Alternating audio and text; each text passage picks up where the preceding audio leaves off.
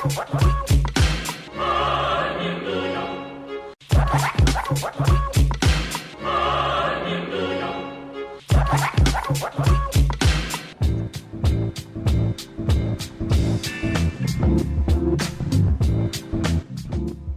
God it's free range.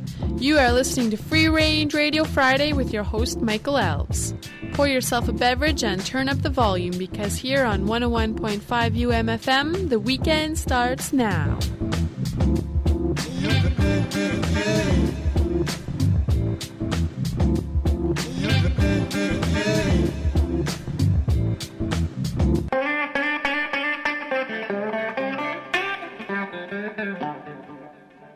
Is there a doctor in the house? I think I'm having trouble breathing. My heart stopped cold, my grave just rolled. Is there a doctor in the house? Is there a poet in the crowd? I think I'm dying, but the bleeding is deep inside where reason hides. Is there a poet in the crowd?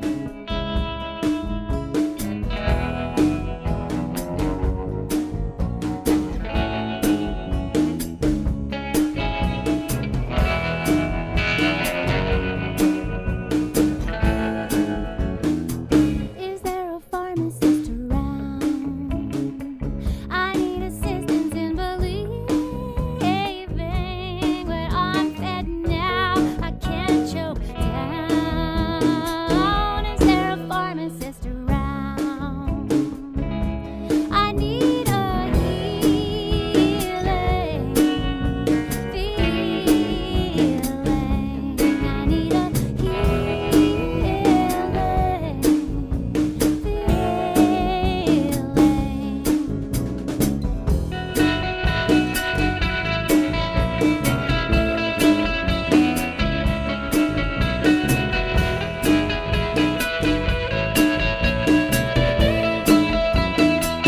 Is there a preacher on the prowl? I can't imagine who's receiving the prayers I've tried, get no reply. Is there a preacher on the prowl? I need a healing feeling. I need a healing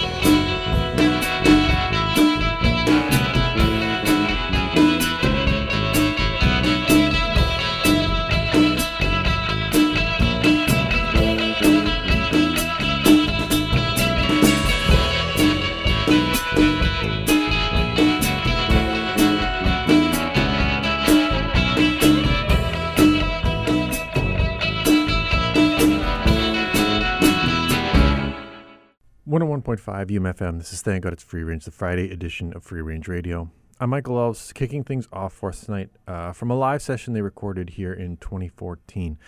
Leaf Rapids with Healing Feeling. That one and a bunch of the music tonight is in tribute to the late Gail Comfort, host of Comfort Cafe, programmer here at the station, a friend of mine who passed away on Monday after a battle with cancer. I know she loved Leaf Rapids, and I saw a beautiful tribute from Carrie Latimer online upon Gail's passing. A lot of folks in this station and in this community, this music community, are reeling this week with her loss. It just kind of happened to line up that a couple of my guests for tonight's show are folks that Gail would have liked. I'm going to be talking to Matt Anderson, a blues artist who is coming to play the Club Region on March 30th. We've got an interview with him that I recorded. And I spoke to singer-songwriter Tara McLean about her new memoir, Song of the Sparrow. She has an album that accompanies it called Sparrow. And I know Gail loved songwriters, storytellers, and so we're going to feature some great music that she might have loved, and from artists she definitely loved. Lynn Miles is an artist that she played a lot on Comfort Cafe. She has a new record out called Tumbleweedy World. We're going to play a track called Cold Cold Moon before we get into my interview with Tara McLean. And we've got more music to come here on 101.5 UMFM.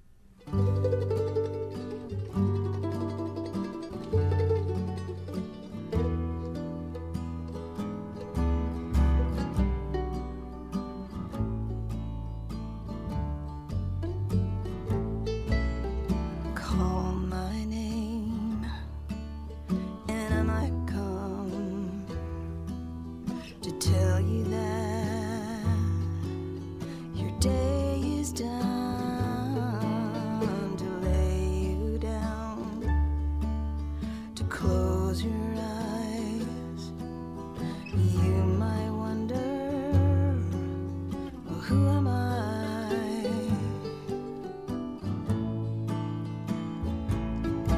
I'm the cold, cold moon, the cold, cold moon. And these days I show up way too soon. I'm the cold, cold moon. I light the dark, I cast my spell on bedtime stories that you tell. I tilt the world, I shine my beams on howling dogs and broken dreams.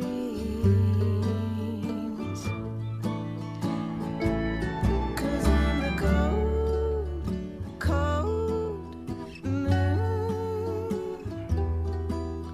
the cold, cold moon. And these days I show up way too soon. I'm the cold, cold moon.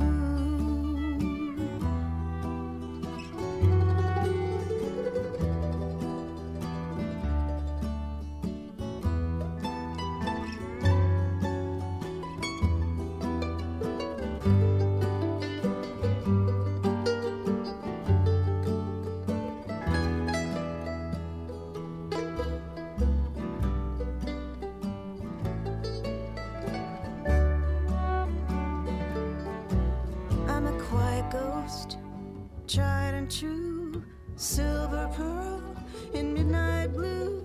Sometimes I'm sweet, but you should know that I won't always love you so.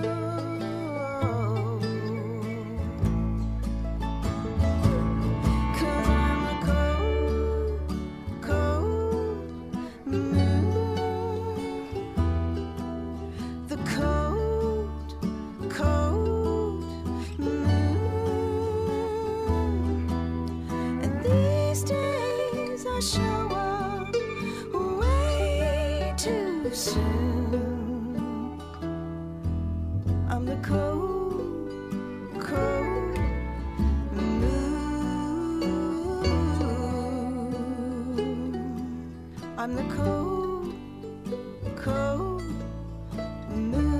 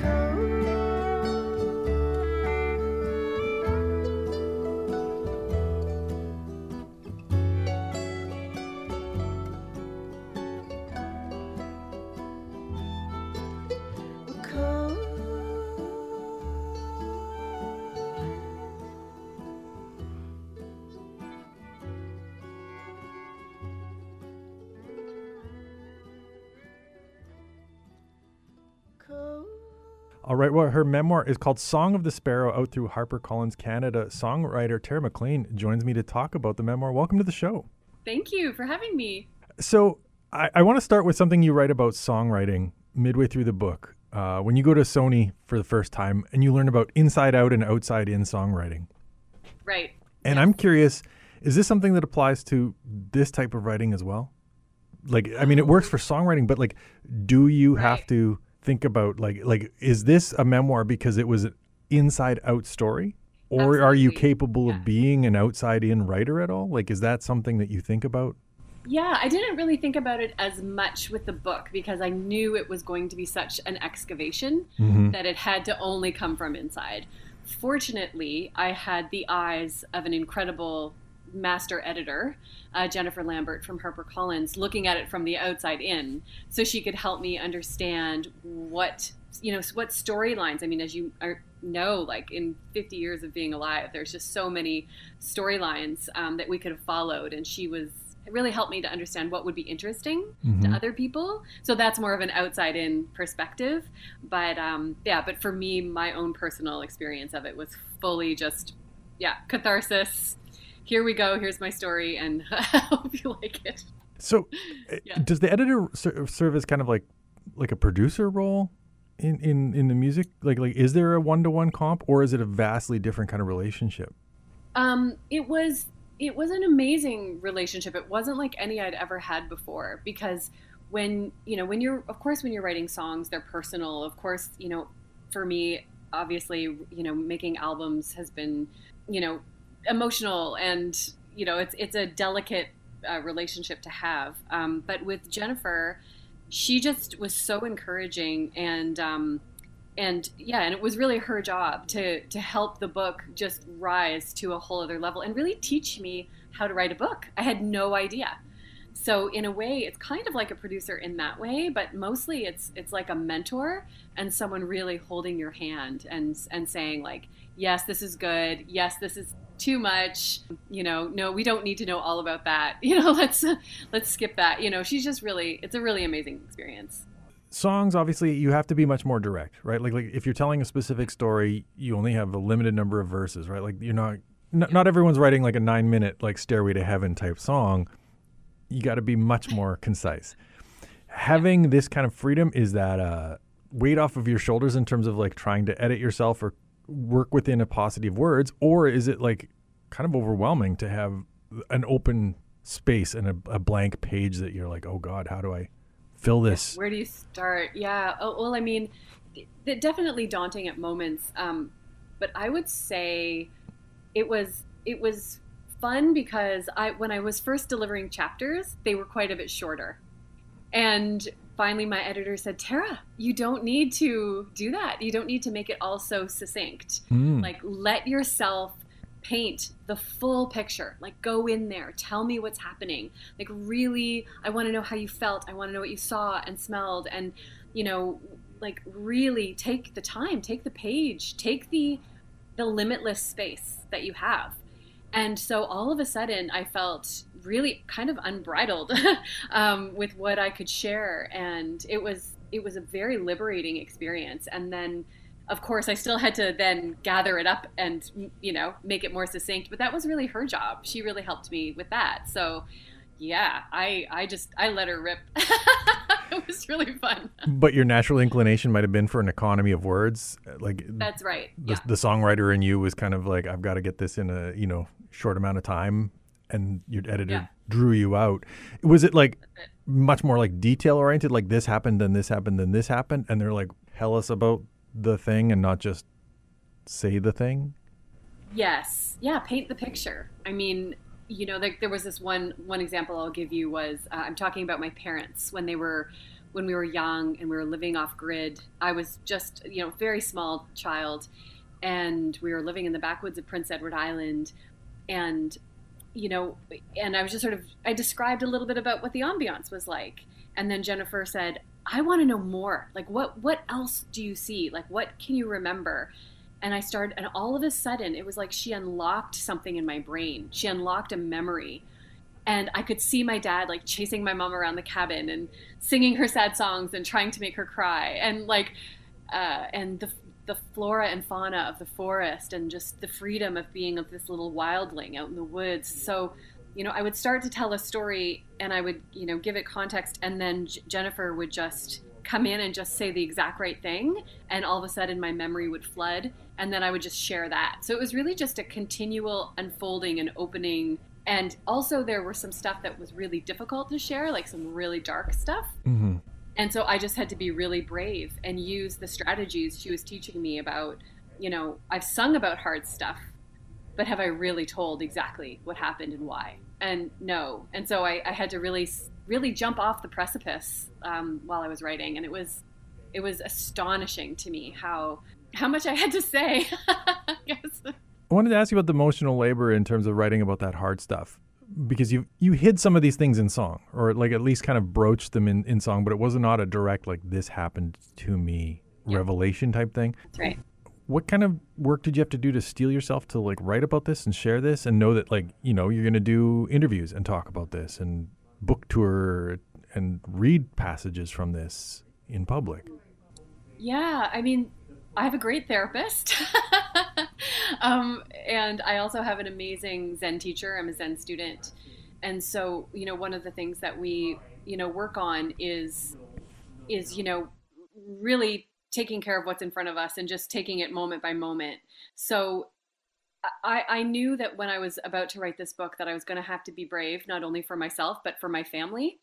So that's really what I've been doing, is just preparing for that and just trying to, to get strong. And my understanding, though, is like what I've been through in my life is not uncommon. There are a lot of people who've been through it as well. So I'm hoping to connect with those people and have them feel less alone.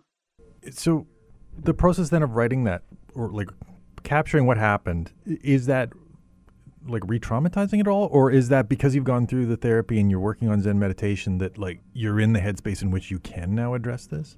I'm absolutely in the headspace that I can address it 100%. I'm ready for it. And writing it was cathartic. It wasn't re-traumatizing at all. Although I will say there are a few situations in the book where while I was writing it, I went into this sort of underground place inside myself, and I would shake, like I would physically tremble while I was writing.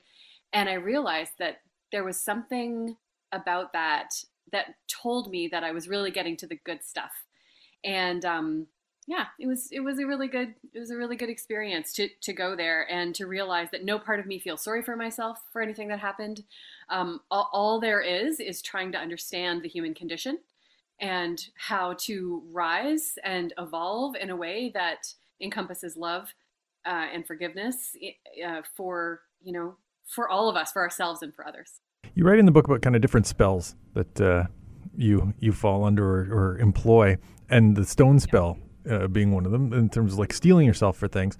Did you ever like feel like you were going towards that spell in revisiting some of these past traumas and addressing some of the harms that had come on you?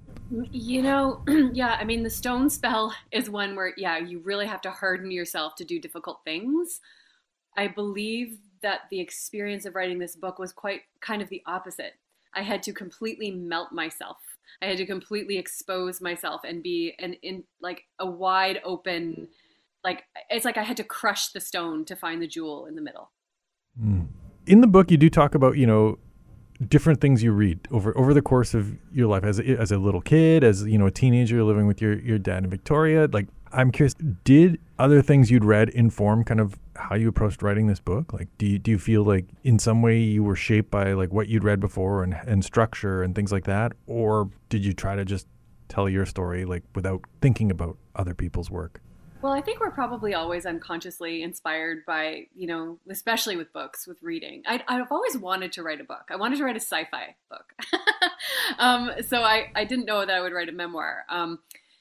But lately, I'm just such a huge fan of Ani DeFranco's memoir. I just thought she was really poetic and forthright and edgy and fearless. And so I know that definitely helped to inspire me. I have a lot of friends who've written memoir, like Lisa Ray and Jan Arden, and I'm inspired by their courage as well. But in terms of writing style, I don't know. I'm a huge fan of Anne Michaels, the way that she writes, historical fiction with such a poetic brush. Um, I would say maybe that kind of. I wasn't afraid to live in some metaphor. And I wasn't afraid to, like, sometimes my copy editor would come back and say things like, so this sentence isn't exactly grammatically correct, or it's, I don't really understand it. And I'm like, that's okay.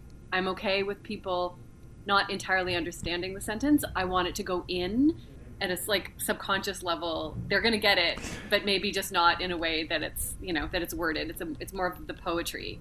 Because if we made it correct, it would lose something magical about it. So, like I definitely, I knew what I wanted to share as I was sharing it. It was all, this is the first time, so it's all brand new.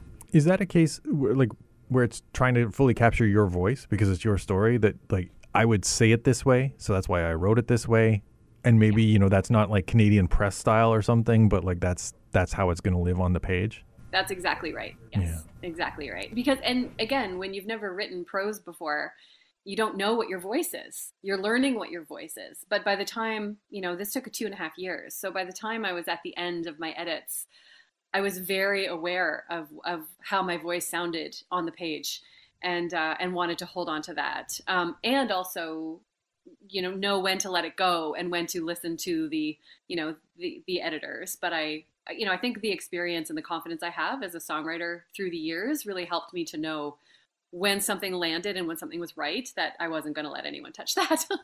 Right. So that nobody pressured me. Yeah. It was like, oh yeah, absolutely. This is just suggestions. Gotcha. The 2.5 year process you mentioned like thinking about writing a sci-fi initially, like that was something that you aspired to, not necessarily a memoir. What prompted writing the memoir and like kicked that process off? Oh, it was so incredible. So I wrote an essay, a short essay one day about being a woman in the music business and body image. And I sent it to my bandmate and friend, Davenant Doyle. And she said, please post this. This is so special. And I did, and it went totally viral. And it really hit a chord. And it got published in a couple of magazines, and a lit agent, Carolyn Ford, read it on Davenant's page where she had reshared it and said, and contacted me. We got in touch with each other and said, you should probably write a book. And I said, I think I'm right a memoir years old at this point. Let's do that. And so I began the process and just wrote a few chapters, and she shopped it, and HarperCollins snapped it up. And I had an immediate bond with Jennifer Lambert, and it flowed beautifully from there. Admittedly, like with what happened in your life, like you could have written memoir years old much earlier, I think, right? Like with all that happened in your childhood and like before you even get into the music industry, which is like about halfway through, like yeah, all of that is like, holy crow, we're not even yet at the point where you're, signing with Network and Sony and putting out your first record. Did you think like I have to tell this entire story, or did you ever consider like one story is one thing and the music story is another, or it's just like this is all one song? Yeah, it's all one song. It's all one big song. I feel like not only did I need to tell the story of my childhood, I needed my mother's story and my grandmother's story and my great-grandmother's story, because I dedicate this book to my daughters, because I want them to know the lineage of strong women they come from. Mm-hmm. And that no matter what has happened to us, and we've all generationally faced different obstacles and different challenges, I don't know, they've got other challenges too, right? So I want them to know where they come from, what we've been through, and how we navigate it with grace and with love and with, just fierce, courage. And that's what I wanted to impart to my kids. Speaking of fierce courage, you talk about some of the like artists that were, when you were kind of first getting going, that you saw. And Holly McNarland is one. Ani DeFranco, who you mentioned, her memoir, was another. That like that era, and obviously Sarah McLachlan formed Lilith Fair, and that was like a central thing in terms of celebrating diverse women's voices. Do you feel fortunate that the era in which you came up, like that was happening? Like, do you think the person you are now wouldn't necessarily have been the person you are now had that not all been kind of fomenting and happening around you? Absolutely. It was pivotal. It was so essential. Hopping on Lilith Fair at that time as a young writer and having the examples of all of these women who were so generous with me and such mentors, that changed everything and really showed, what Sarah was trying to do with Lilith Fair was show that there's room for all of us. We don't, we were always pitted against each other as some kind of, competition because there's only so much room for us, at the top or whatever. And she just blew that out of the water. It was like, no, no, no, we are sisters and we're doing this together. And it absolutely informed me and showed me what was possible in terms of, mutual support and what can happen, the power of what can happen when we come together. So yeah, and the 90s was such a great time musically. I mean, it was so thrilling to be on the road and in the US and to be on tour with Dido when she was breaking. And, it was just a really fun time. Yeah, I'm thrilled. I mean, it's a bummer that that downloading and, all that happened like just as my big album was coming out in the US. It definitely changed my trajectory for sure.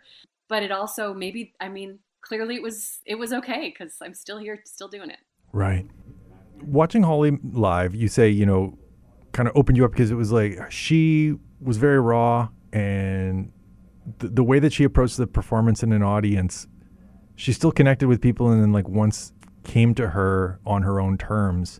You had to kind of like almost the East Coast nice, the Canadian niceness was like pushed back against a little or challenged watching her and made you think about kind of like your own kind of performance on stage, your personality. And I really thought about when I read that part about the fact that like you said, like there was that Celine Dion picture looming over you at Sony and that they would like bring a misbehaving young singer to sit beside Celine at some sort of event to kind of like show this is the way you handle yourself. And then you saw some people that were not in the Celine Dion mold. Yeah. And to be fair, I don't know Celine. I hear that she's actually super badass and like, but she's gracious and she's wonderful in public always, and so yeah, there definitely was that sort of finishing school for young female artists at the time a little bit that I did hear at that level and I wanted to share that because, it definitely, it imprinted, like I'd already been kind of told, always be a good girl. And like, that was really a part of my upbringing in my era, like in the early 70s, in the 80s. And so, yeah. And that night when I was double billed with Holly McNarland and I got to see her, like, she was just having none of that. She was having none of it. And I realized, and I kept watching for it as I went with different artists. Like when I was on Lilith Fair, for example, Chrissy Hine from The Pretenders. I mean, she is so edgy and so raw and yet so gracious and loving and kind and supportive, So we can be all of those things. We can be gritty and pretty. And that is what, I realized there. Yeah, no, Holly she taught me something that night. It was an important lesson. I'm glad you talked about that. Yeah, I mean, it's just something I keyed into in terms of like, especially because when you talk, you open the book being dragged up on stage to sing at age 9. Yeah. That like, even though that was like a cathartic experience to like hold these people in thrall with your voice, you were going along. You didn't initiate that and you were kind of making nice and pleasing someone else to do that. And so I thought it was curious that like eventually when you saw a performance that was like much more honest about kind of like the conflictual relationship that an artist sometimes has with an audience. That's right. That keyed into you and yeah. You write about kind of essentially like learning a lesson from her. Yeah. And this is the thing, like we all have different relationships with our audiences because, I look at, maybe a singer like Michelle McAdory from Crash Vegas or, these singers that are actually really cool on stage, like really cool. Even Stevie Nicks, she's got this really cool way about her. And I've just got that uber friendly PEI, I'll tell you anything you want to know kind of vibe. But that's just really me.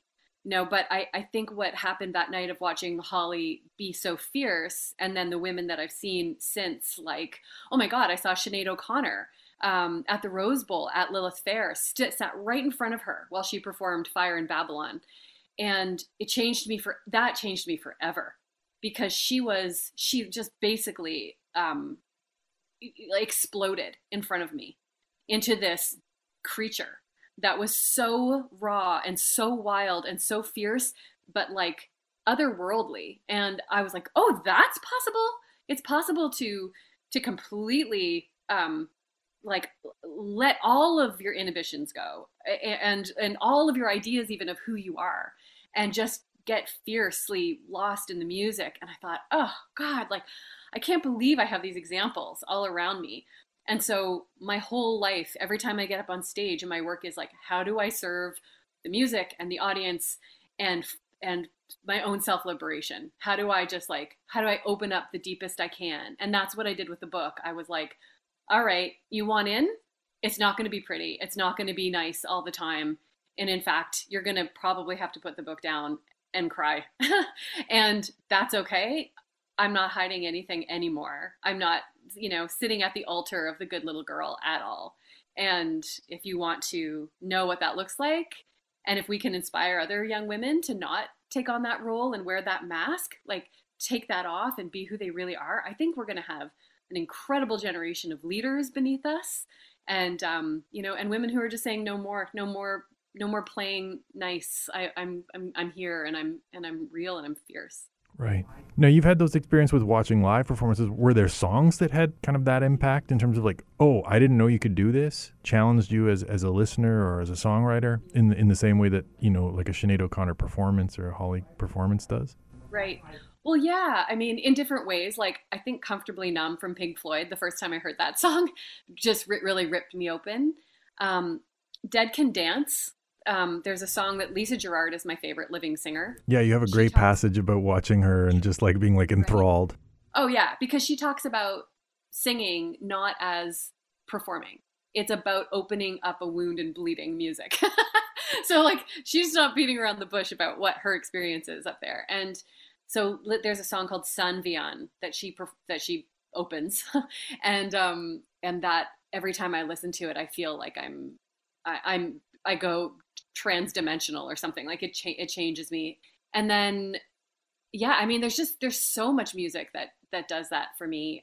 Even back listening to Tori Amos, Me and a Gun, like that song was a song she does a cappella about a sexual assault. That is, yeah, probably one of the most chilling pieces of music in the world. Like there's so much good stuff out there. In terms of like going back into your own history and writing this, were there any like things that either you'd forgotten about or like surprised you in some way now, like with the benefit of hindsight, that you were kind of reconsidering? You mean like as a regret? Like no, not necessarily. I'm not asking about regrets. It's just like sometimes how like we kind of forget episodes in our lives, yeah, or back burner them somehow, and then it's like, oh wait, that's on the stove. What? Like I didn't remember that. Oh, that happened a lot. Yeah. I mean, as soon as you go back and open in memory, and then using those strategies that Jennifer Lambert at HarperCollins was teaching me to really go into the moment, it was almost shamanic. Like you almost like went there for real. And there were times when I would read back what I'd written, and I'd written it in the present tense, not in the past tense, because I was so there. And I'd have to go back and change the tense and be like, oh, right. Okay. I've gotten back in my time machine. I've come to the present moment. I have to now write it like that. And while I was there, I would see things that I'd forgotten. Absolutely.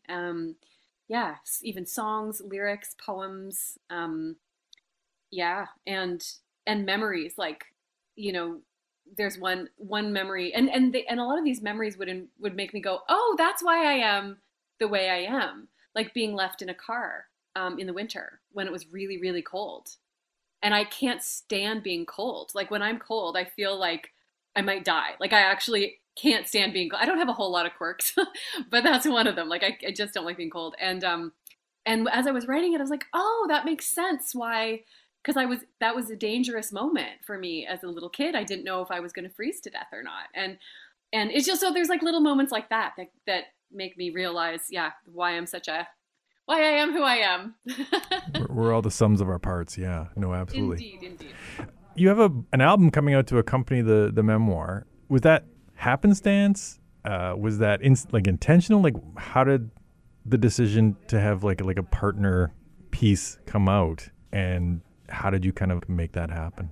Yeah, well, I mean, while I was writing the book, new music was coming out of me just because I was open. And I also realized how great it would be. And I had a marketing manager at the time who sort of planted the seed, Sherry Sinclair. She's like, this would be great to have a one-stop shop where people could hear all the music that you're writing about.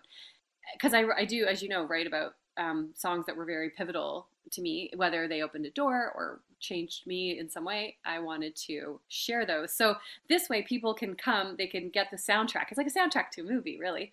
And they can get the soundtrack, and then hopefully they will then delve into, the deeper catalog.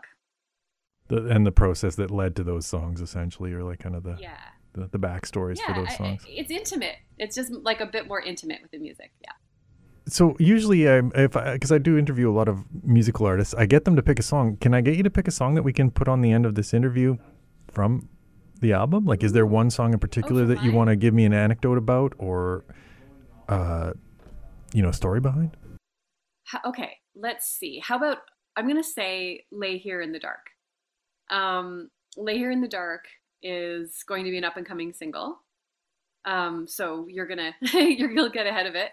But it's my favorite song from the album. That's why I want to share it. And it's because it has one of my favorite lyrics in it. I wrote it right before I got my book deal. I got a divorce. My husband of 16 years, and we are still very close. It's a whole amicable situation. It was just a growing apart scenario.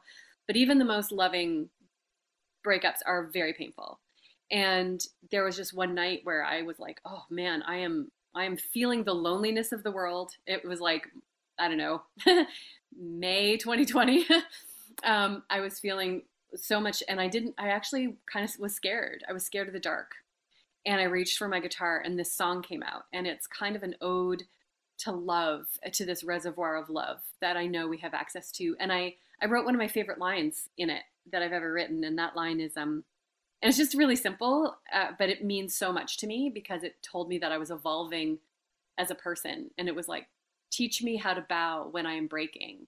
So teach me how to be grateful for the pain right while it's happening, like right as it's coming at me. Like, don't be afraid, be grateful for just the chance to be alive and feeling and experiencing these things, even though they're uncomfortable, even though they're grueling at times. I just teach me how to be grateful for my life, no matter what, no matter the circumstances. And that was like a breakthrough moment for me as a person. And so I love that it's in the song. So sounds like you're tapping into that Zen practice you were talking about as well. Yeah, for sure. That's it, right? Well, the book is Song of the Sparrow. It's out through HarperCollins Press. Tara, thanks very much for taking some time to talk about it. Oh, it's my pleasure. Thank you so much for all the great questions.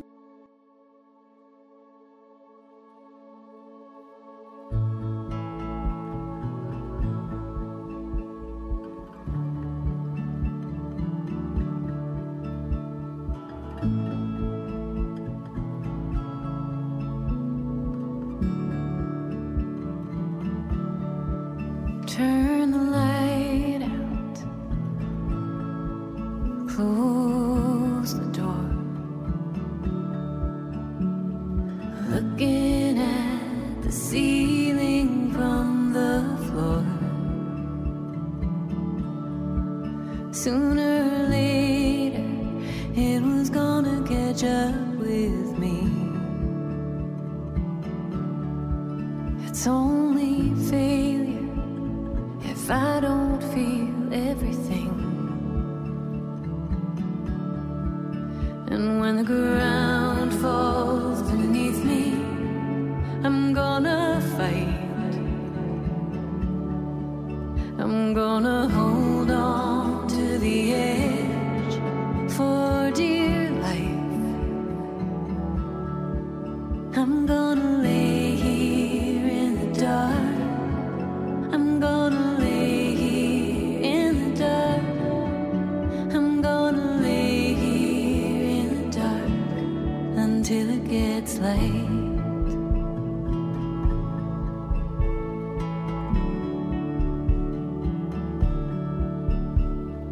Love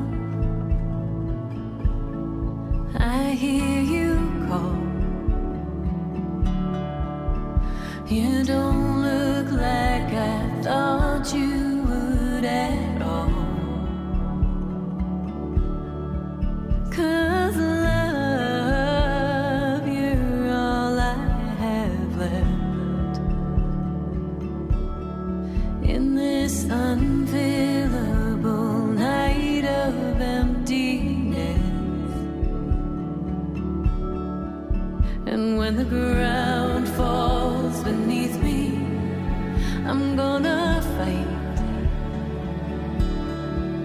I'm gonna hold on to the edge for dear life. I'm gonna lay here in the dark. I'm gonna lay here in the dark. I'm gonna lay here in the dark until it gets light.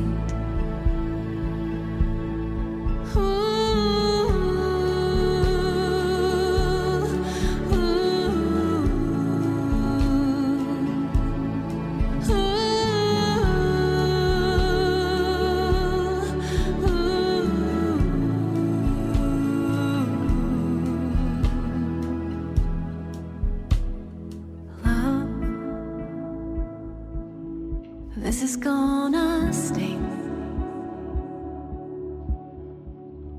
I can feel the wounds are opening. 'Cause love, you are everything. Teach me how to bow when I am breaking. And when the ground falls beneath me, I'm gonna fight. I'm gonna hold on to the edge for dear life. I'm gonna lay here in the dark. I'm gonna lay here in the dark. I'm gonna lay here in the dark until it gets light.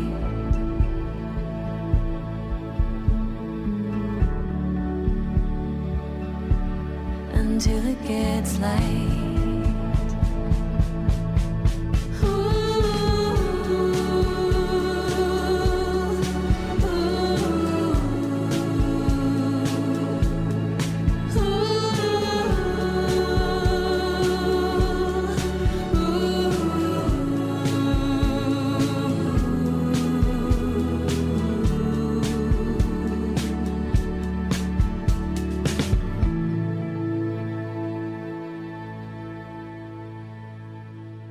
Back here on Thank God It's Free Range, Friday edition of Free Range Radio. Right before the break, from her album Sparrow, which accompanies the memoir Song of the Sparrow, Tara McLean with Lay Here in the Dark.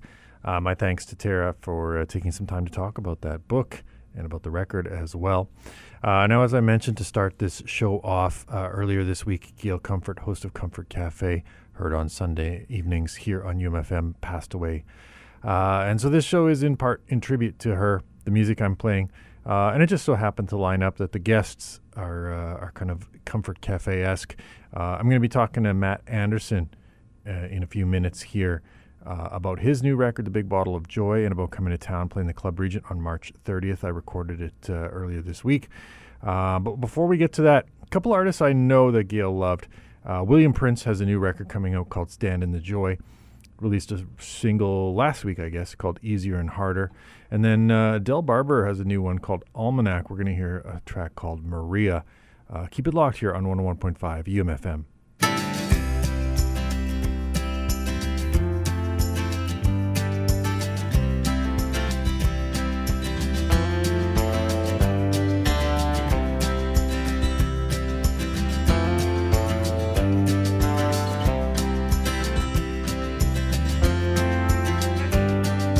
Love's a situation, manifestation, representation of what we like in someone who might go the distance, be blowing in the wind with beginning and the end, over and over again. The truth about love, it don't come all at once, it gets easier and harder all the time. And if you don't give up, when pushing comes to shove, it gets easier and harder all the time. It gets easier and harder all the time.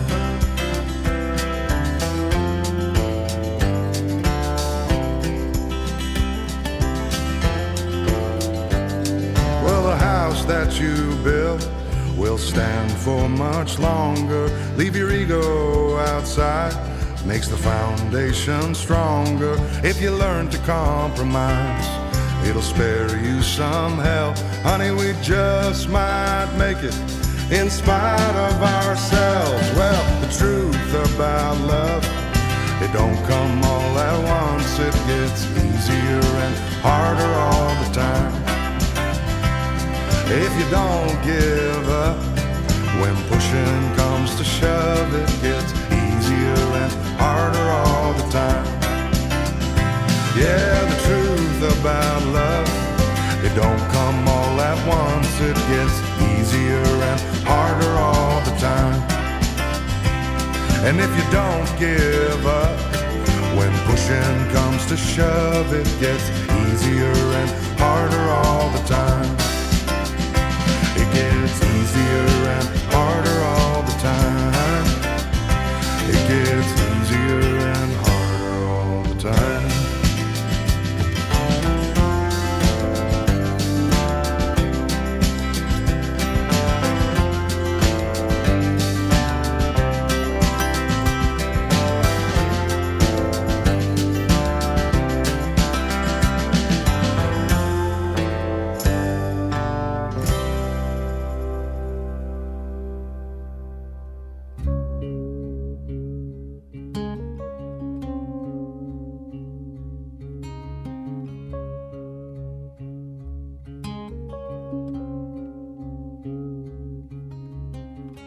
Finally, a taste of spring, warm winds and 100 cups of coffee. It's days like these that remind me why we fell in love. She says, darling, I disagree. Our love is a four-wheel drive Chevrolet. We didn't fall, we climbed up in her and drove away. So many people crying about their fates.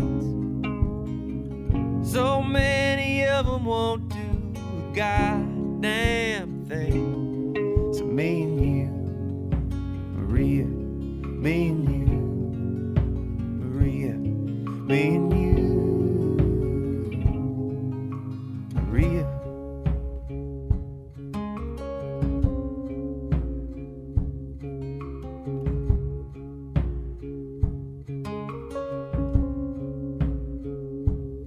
It was last year in the winter. You were always looking at your shoes. Even the clerk at the grocery store could see that you were carrying around an unholy book of bad news. Don't know how to feel about everything. Don't know why I should care. Feels like a sad grand irony that everyone's convinced they could get us from here to there. There's a raven flying low with roughed up feathers. Reminds me of your favorite lines from our old love letters and the things you won't let go. Dreams that don't get old. Me and you, Maria, me and you, Maria, me and you.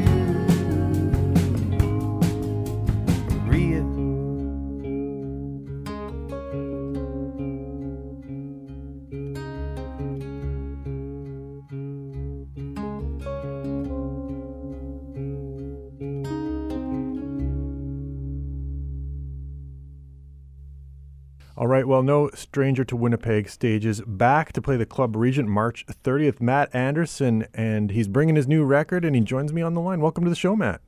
Thanks for having me. So I got to ask in terms of how you conceive of a record. Like, do you think of it as like a batch of songs that you've got ready? Do you put some thought into like, are these like kind of narratively similar? What, like, how do you approach making a record and what a conception of a record is? This one was a little different this time. This is the first time I've gone into a record knowing exactly who the musicians were going to be. You know, usually it's that's an afterthought. You know, the songs are there, then you kind of start, like you said, you kind of compile all the songs you have. But this one kind of all happened together. Some of the people who were on the record are actually wrote some of the songs with, so it was a little different approach this time. But I really dug being able to know exactly what I was going in the studio with, and as far as tying all the songs together, that just kind of naturally happens. I think when you're writing songs in a certain period of time, your ideas kind of start to bleed into each other a little bit. So like everything that's swirling around in your mind kind of gets put into like one sort of sonic stew because it's like what you're focused on at that point as a person? Yeah, I would say for sure, especially with the writing, it's that's why I like to write with other people, do the collaborative thing, mostly to keep myself from ripping off my own ideas over and over again. You can kind of start to steal from yourself if you do too much. I find I can anyway. I start to, repeat myself a little bit. Are you able to identify that, or is it someone else kind of coaxing you, saying, "Hey, like Matt, you're kind of plumbing the same depths here"? Usually I catch it myself. I try to be aware of that. It's definitely, especially when you start writing with other people, you start to find yourself saying things like, okay, well, I did this in the last song I wrote, so I don't want to use that line again, or I don't want to use that kind of a bridge or whatever. You kind of start, just kind of police yourself a little bit on it. Right. So then in terms of writing with other people, do you approach each collaboration as its own thing, or like do you try to like normalize or like regulate kind of how you write with someone else, or is it just like because this person's different, this process is different? Yeah, I try not to steer too much what's going to go on when you're working on something. I find that way if you have limitations or you set parameters, you could easily be cutting off something else that you wouldn't want to miss. So I try to keep myself as open to everything that's coming in. So every song's treated like its own little project, really. Right. So like, do you start kind of like giving each other lines, or do you say like kind of, I want this song to be about X or Y, or like how do you suss that out?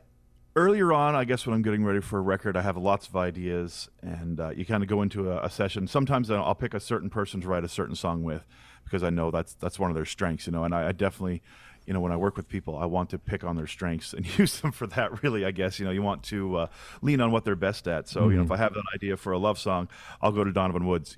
That's always been where we've landed the best. And, I've got another guy right with Andy Tuchansky, and Andy's great for those kind of like, relationship songs too, and making them sound, really gorgeous, and just the way he paints pictures with what he does. It's, I kind of direct that sometimes, but then as the writings go on for an album, I've run out of ideas. So you kind of start from scratch when you get with some people. And I find when I'm writing this album, I guess especially, I knew everybody really well that I wrote with. So it was really easy to find a point to start writing from, because there was no awkwardness. You could be really honest right up front what you wanted to say.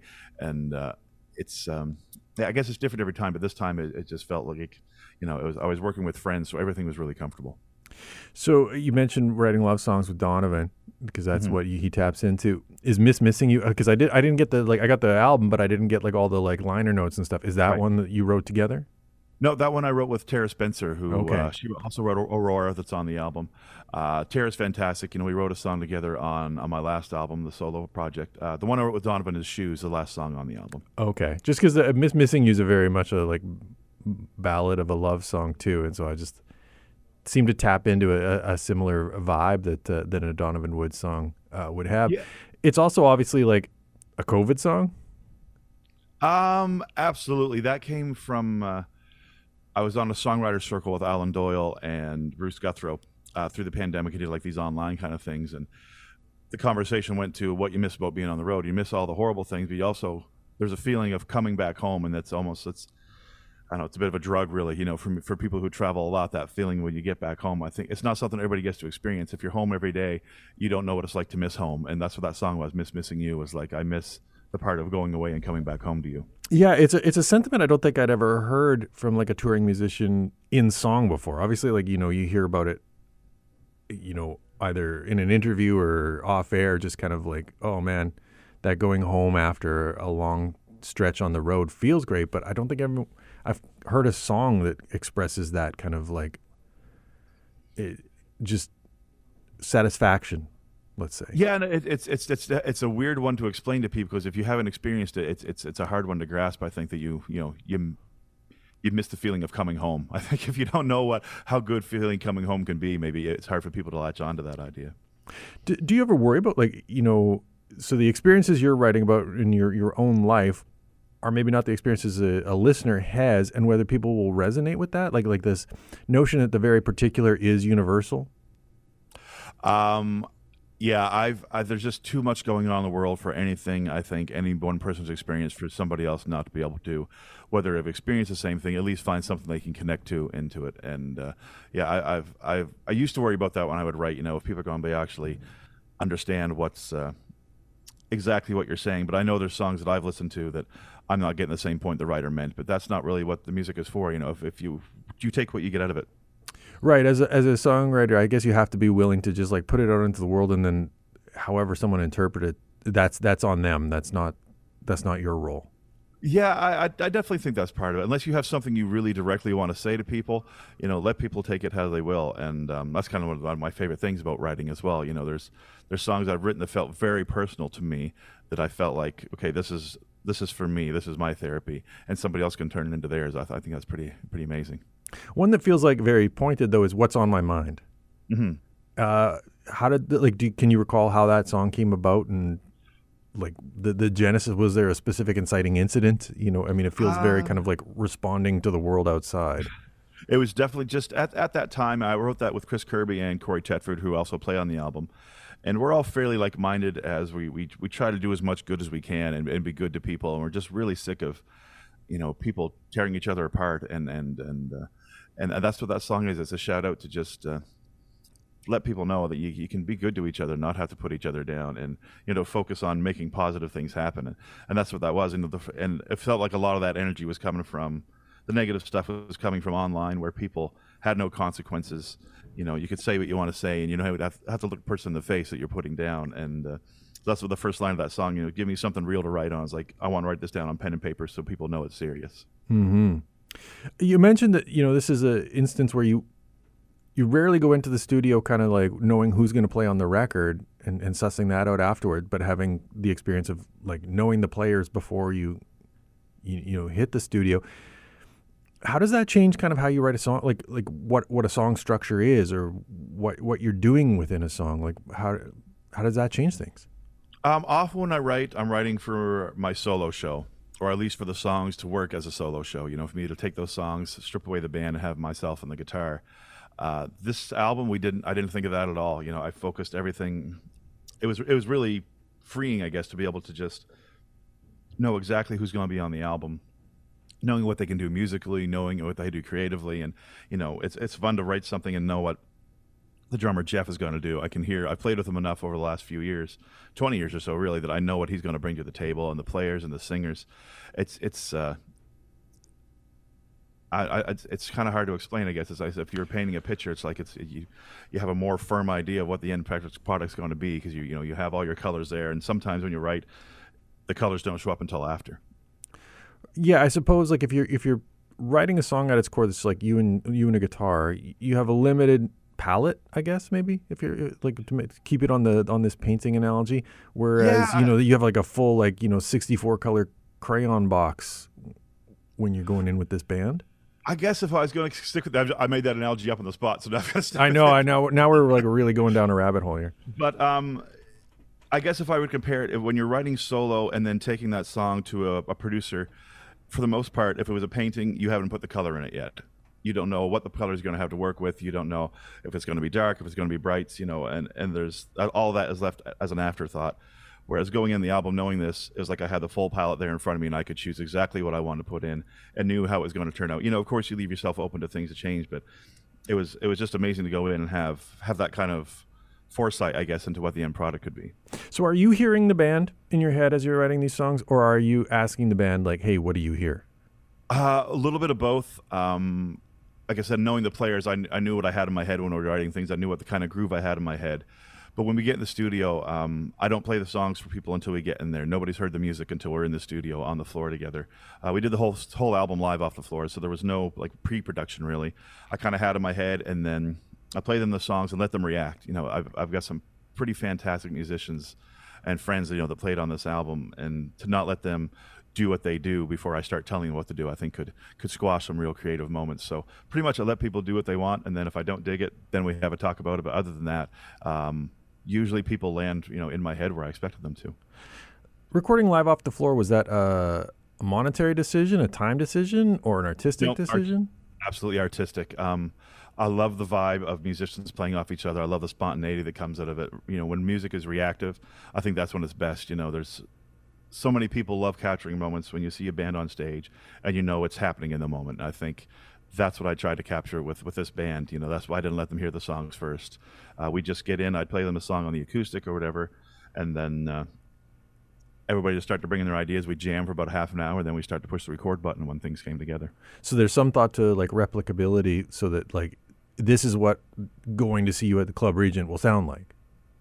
Absolutely. I mean, it's and as what's beautiful about a tour is like we're all excited about the 5th and 6th shows, because that's when things start to kind of morph. You get comfortable, and then by the end of the tour, you're playing not completely different songs, of course, but you know, they kind of start to have their own life on the road as well, and it's always fun to see where that starts initially in the studio and where it ends up on the road.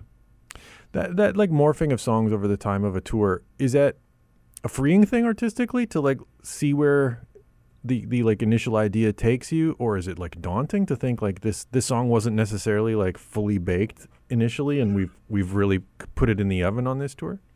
No, I feel like it's just a natural way of things, especially how I like to have my stage. It's pretty organic, you know. Even songs we play night after night, you know, I'm shouting out changes as we go along, you know, dynamic changes, or somebody else take a solo here, and the players I have are really great for that. Everybody has big ears, everybody's listening, so things organically just start to pop out. You know, the bass player will do something different that he's never done before, ends up being really cool, and that's just where it goes from there. But I don't feel like it doesn't really change the song, but it's honestly something that I don't know anybody from the outside is ever going to catch. It's more for us. Really, it feels like sometimes it's just, you know, it's just little things that we're going to catch and maybe make the song different, but I'm not going to say better. I would just say different.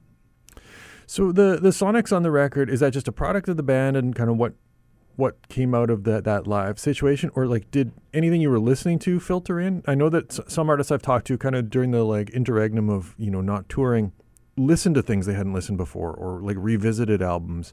Was that a factor?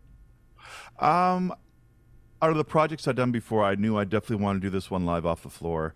I like the idea, like I said, of people just reacting to what's going on, but there's also something when you get that sound of all the instruments in the same room at the same time. You know, you get the guitar sound coming through the drum mics, and, you know, I was sitting 4 feet from the drummer, so everything had to be happening in that moment and captured it live. You know, there wasn't a chance to go back and fix things, because it just, you know, the bleed was just there, right? You know, you could hear my vocals on the drum track, so if I screwed up my vocals, it was going to be everywhere kind of thing.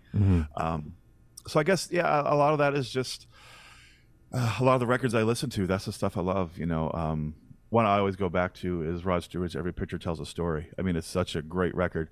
There's, you know, little warts all over it, you know, a couple tunes, the bass is tuned flat, but it's still, it's just, the vibe is there. And then I guess when I was getting ready to go and record this, and also when I was making my studio at home, a buddy of mine, Steve Dawson, producer, you know, I'd had all these questions, you know, what should I do? What should I do for, should I get isolation boost and all this kind of stuff? He kept sending me this picture of the band recording Big Pink, and it was just a bunch of mattresses and crates and stuff all over the room. And it's like, well, it comes down to what's playing, and not so much of the how it's recorded, but, you know, yeah, it's a lot more like the artistic stuff has to be there first, or there's no point in the technical stuff even being there.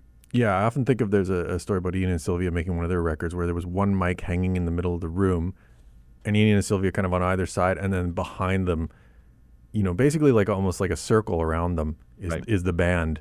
And it's just like the person at the back plays loud enough that they get picked up. And obviously the voice is kind of central. And it's just like, yeah, I mean, they accomplish great things with that one mic. And I think it's a really natural way things. I love the vibe of albums when you can sit and listen to a record and feel like you're sitting in the room with musicians. You know, sometimes it can, you know, that comes with stylistically different productions maybe don't work like that, but I love that style of an album or production that it feels like you're just sitting in the room, and, you know, they got the drummer on one side of you and the guitar player on the other side, and it's all just melds together. For sure. Well, folks can sit in the room at the Club Regent on the 30th. Before I let you go, Matt, I want to get you to pick a track off the record that we can play for listeners, and if you have a reason why you're picking that one or an anecdote about it, I'd love to hear that.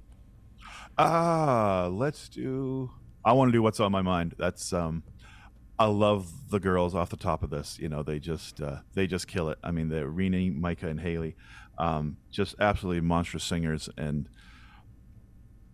I kind of had in my head when we were doing the intro for this song, 38 Specials. I can't think of the song now, but I just the hit of those vocals right off the top and then the band coming in. I just love that vibe, and I think that's I can't wait to play that one live for people. Perfect. Well, Matt, thanks very much for taking some time, and safe travels on the road. Cheers. Thank you very much. Can I tell you what's on my mind? Can I tell you what's on my mind? Can I tell you what's on my mind? Can I tell you what's on my mind?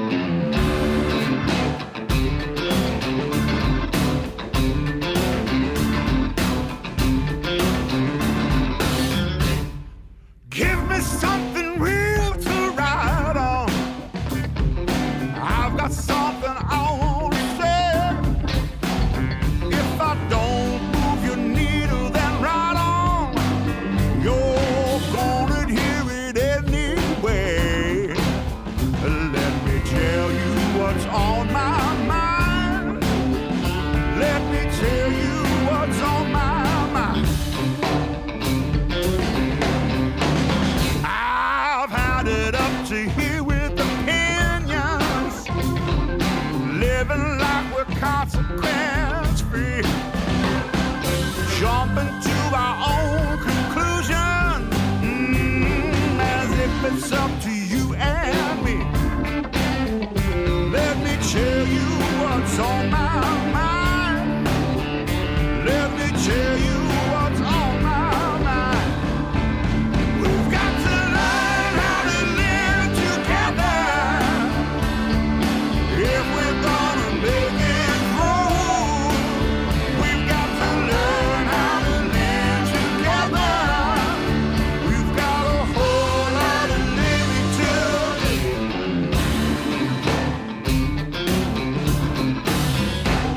We're looking in the same direction.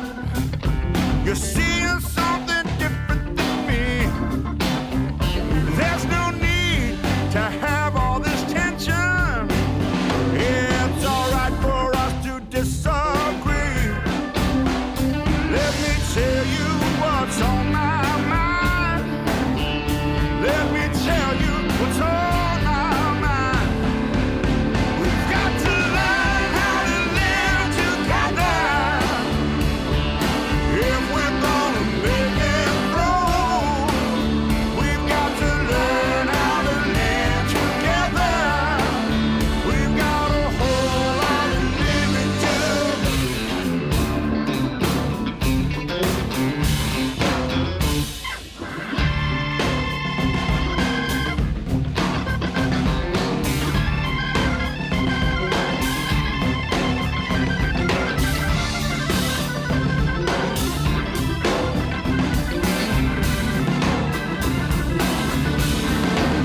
We've got to learn how to live together if we're gonna make it through. We've got to learn how to live together. We've got a whole lot of living to do. We've got to learn how to live together if we're gonna make it through. We've got to learn how to live together. We've got a whole lot of living to do. Well, can I tell you what's on my mind? Can I tell you what's on my mind? Can I tell you what's on my mind? Can I tell you what's on my mind?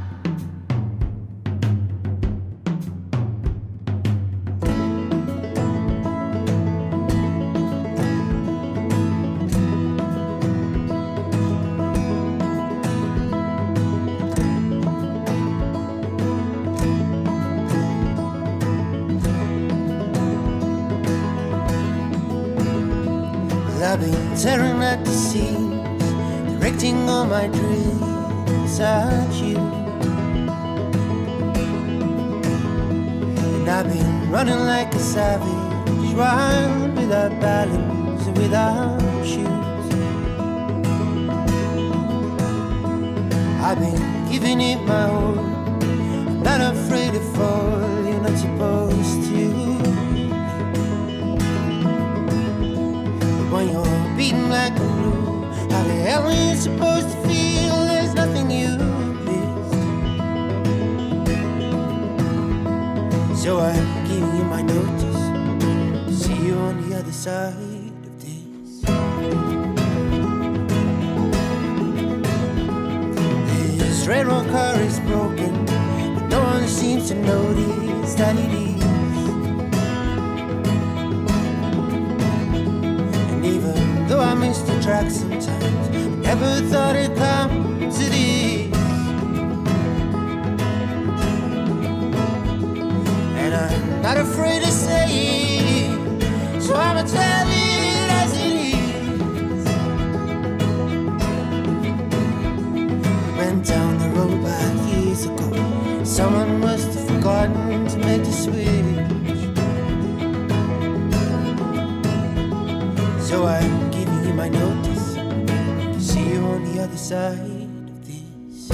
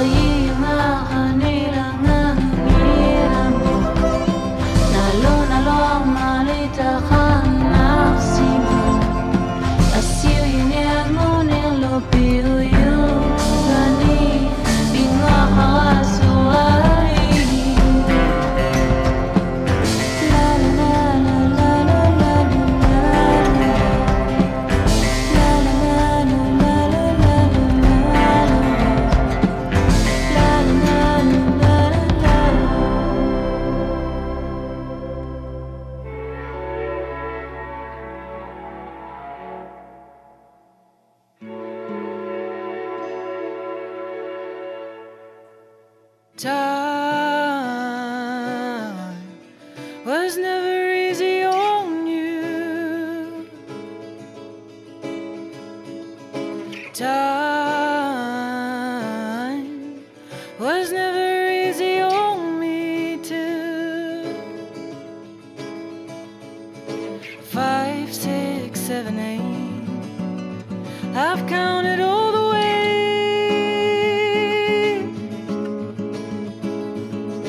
9, 10, 11, 12. You wake up to the morning bell, but your arms around me. Have you ever thought of dancing, feeling fine? Have you ever thought of dancing is moving into time?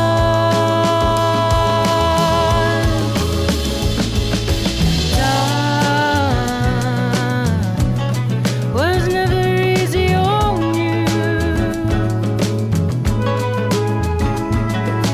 Time was never easy on me too. 5, 6, 7, 8. You live here now, you still be late. 9, 10, 11, 12. Just listen to the morning bells. Tell people outside.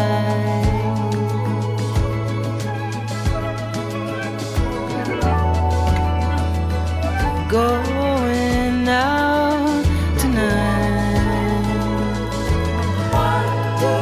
Have you ever thought of dancing, feeling tired? Have you ever thought of dancing, like swimming with the tide? Put your arms around me. Put your arms around. We had to isolate, had a life to face, to-do list ended, time suspended. You wipe your face to an empty plate and feed what's been lost. There's an empty space, but you hesitate. You could jump on, bump a bump on. What you feel inside is the only guide. You can be it when you're free. Get down on it, roll it out. You can't keep running on runner's doubt. You won't be wondering when you hear them shout for more. Get down on it, roll it out the door. Whoa, out the door.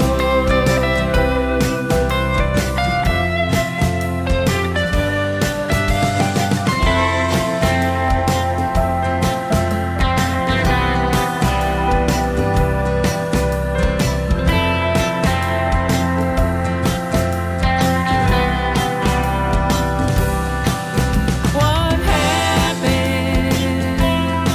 What happens? What happens? What happens?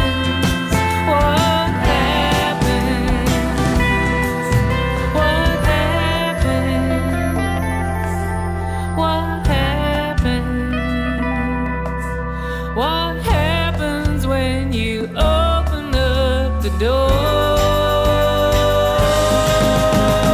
Get down on it, roll it out. You can't keep running on runner's doubt. You won't be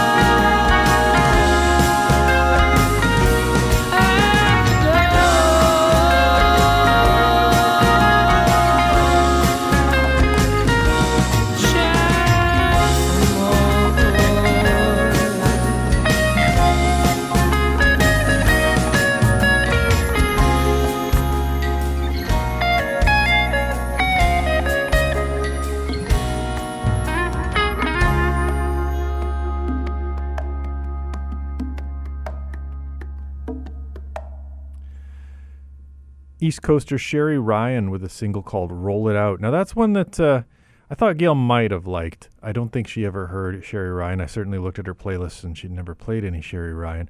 Before that, another Newfoundlander, Nico Paulo, with Time, one of the early singles off of her forthcoming self-titled record.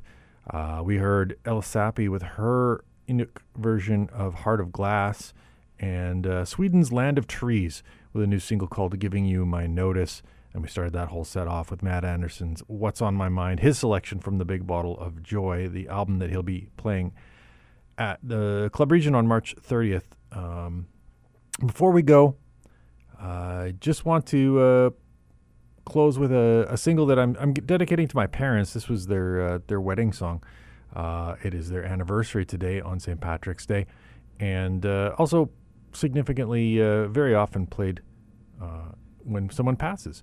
So in memory of Gail Comfort and in honor of my parents' anniversary, this is Simon and Garfunkel's Bridge Over Troubled Water.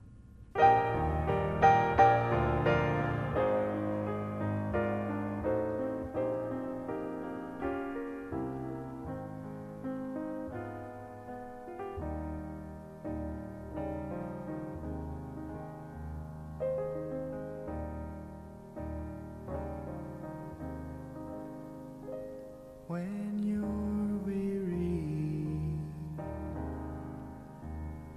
feeling small, when tears are in your eyes, I will dry them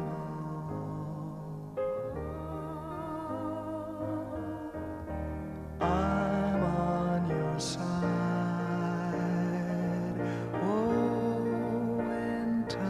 Get rough, and friends just can't be found, like a bridge over troubled water. I will lay me down, like a bridge over troubled water. I will lay me down.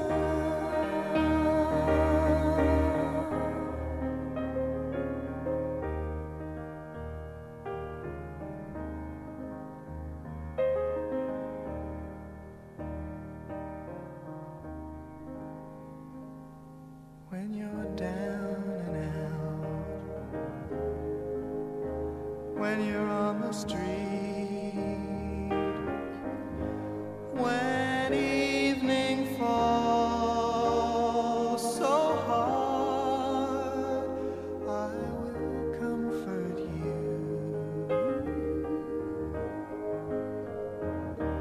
I'll take your part. Oh, when darkness comes and pain is all around, like a bridge over troubled water, I will lay me down, like a bridge over troubled water, I will lay me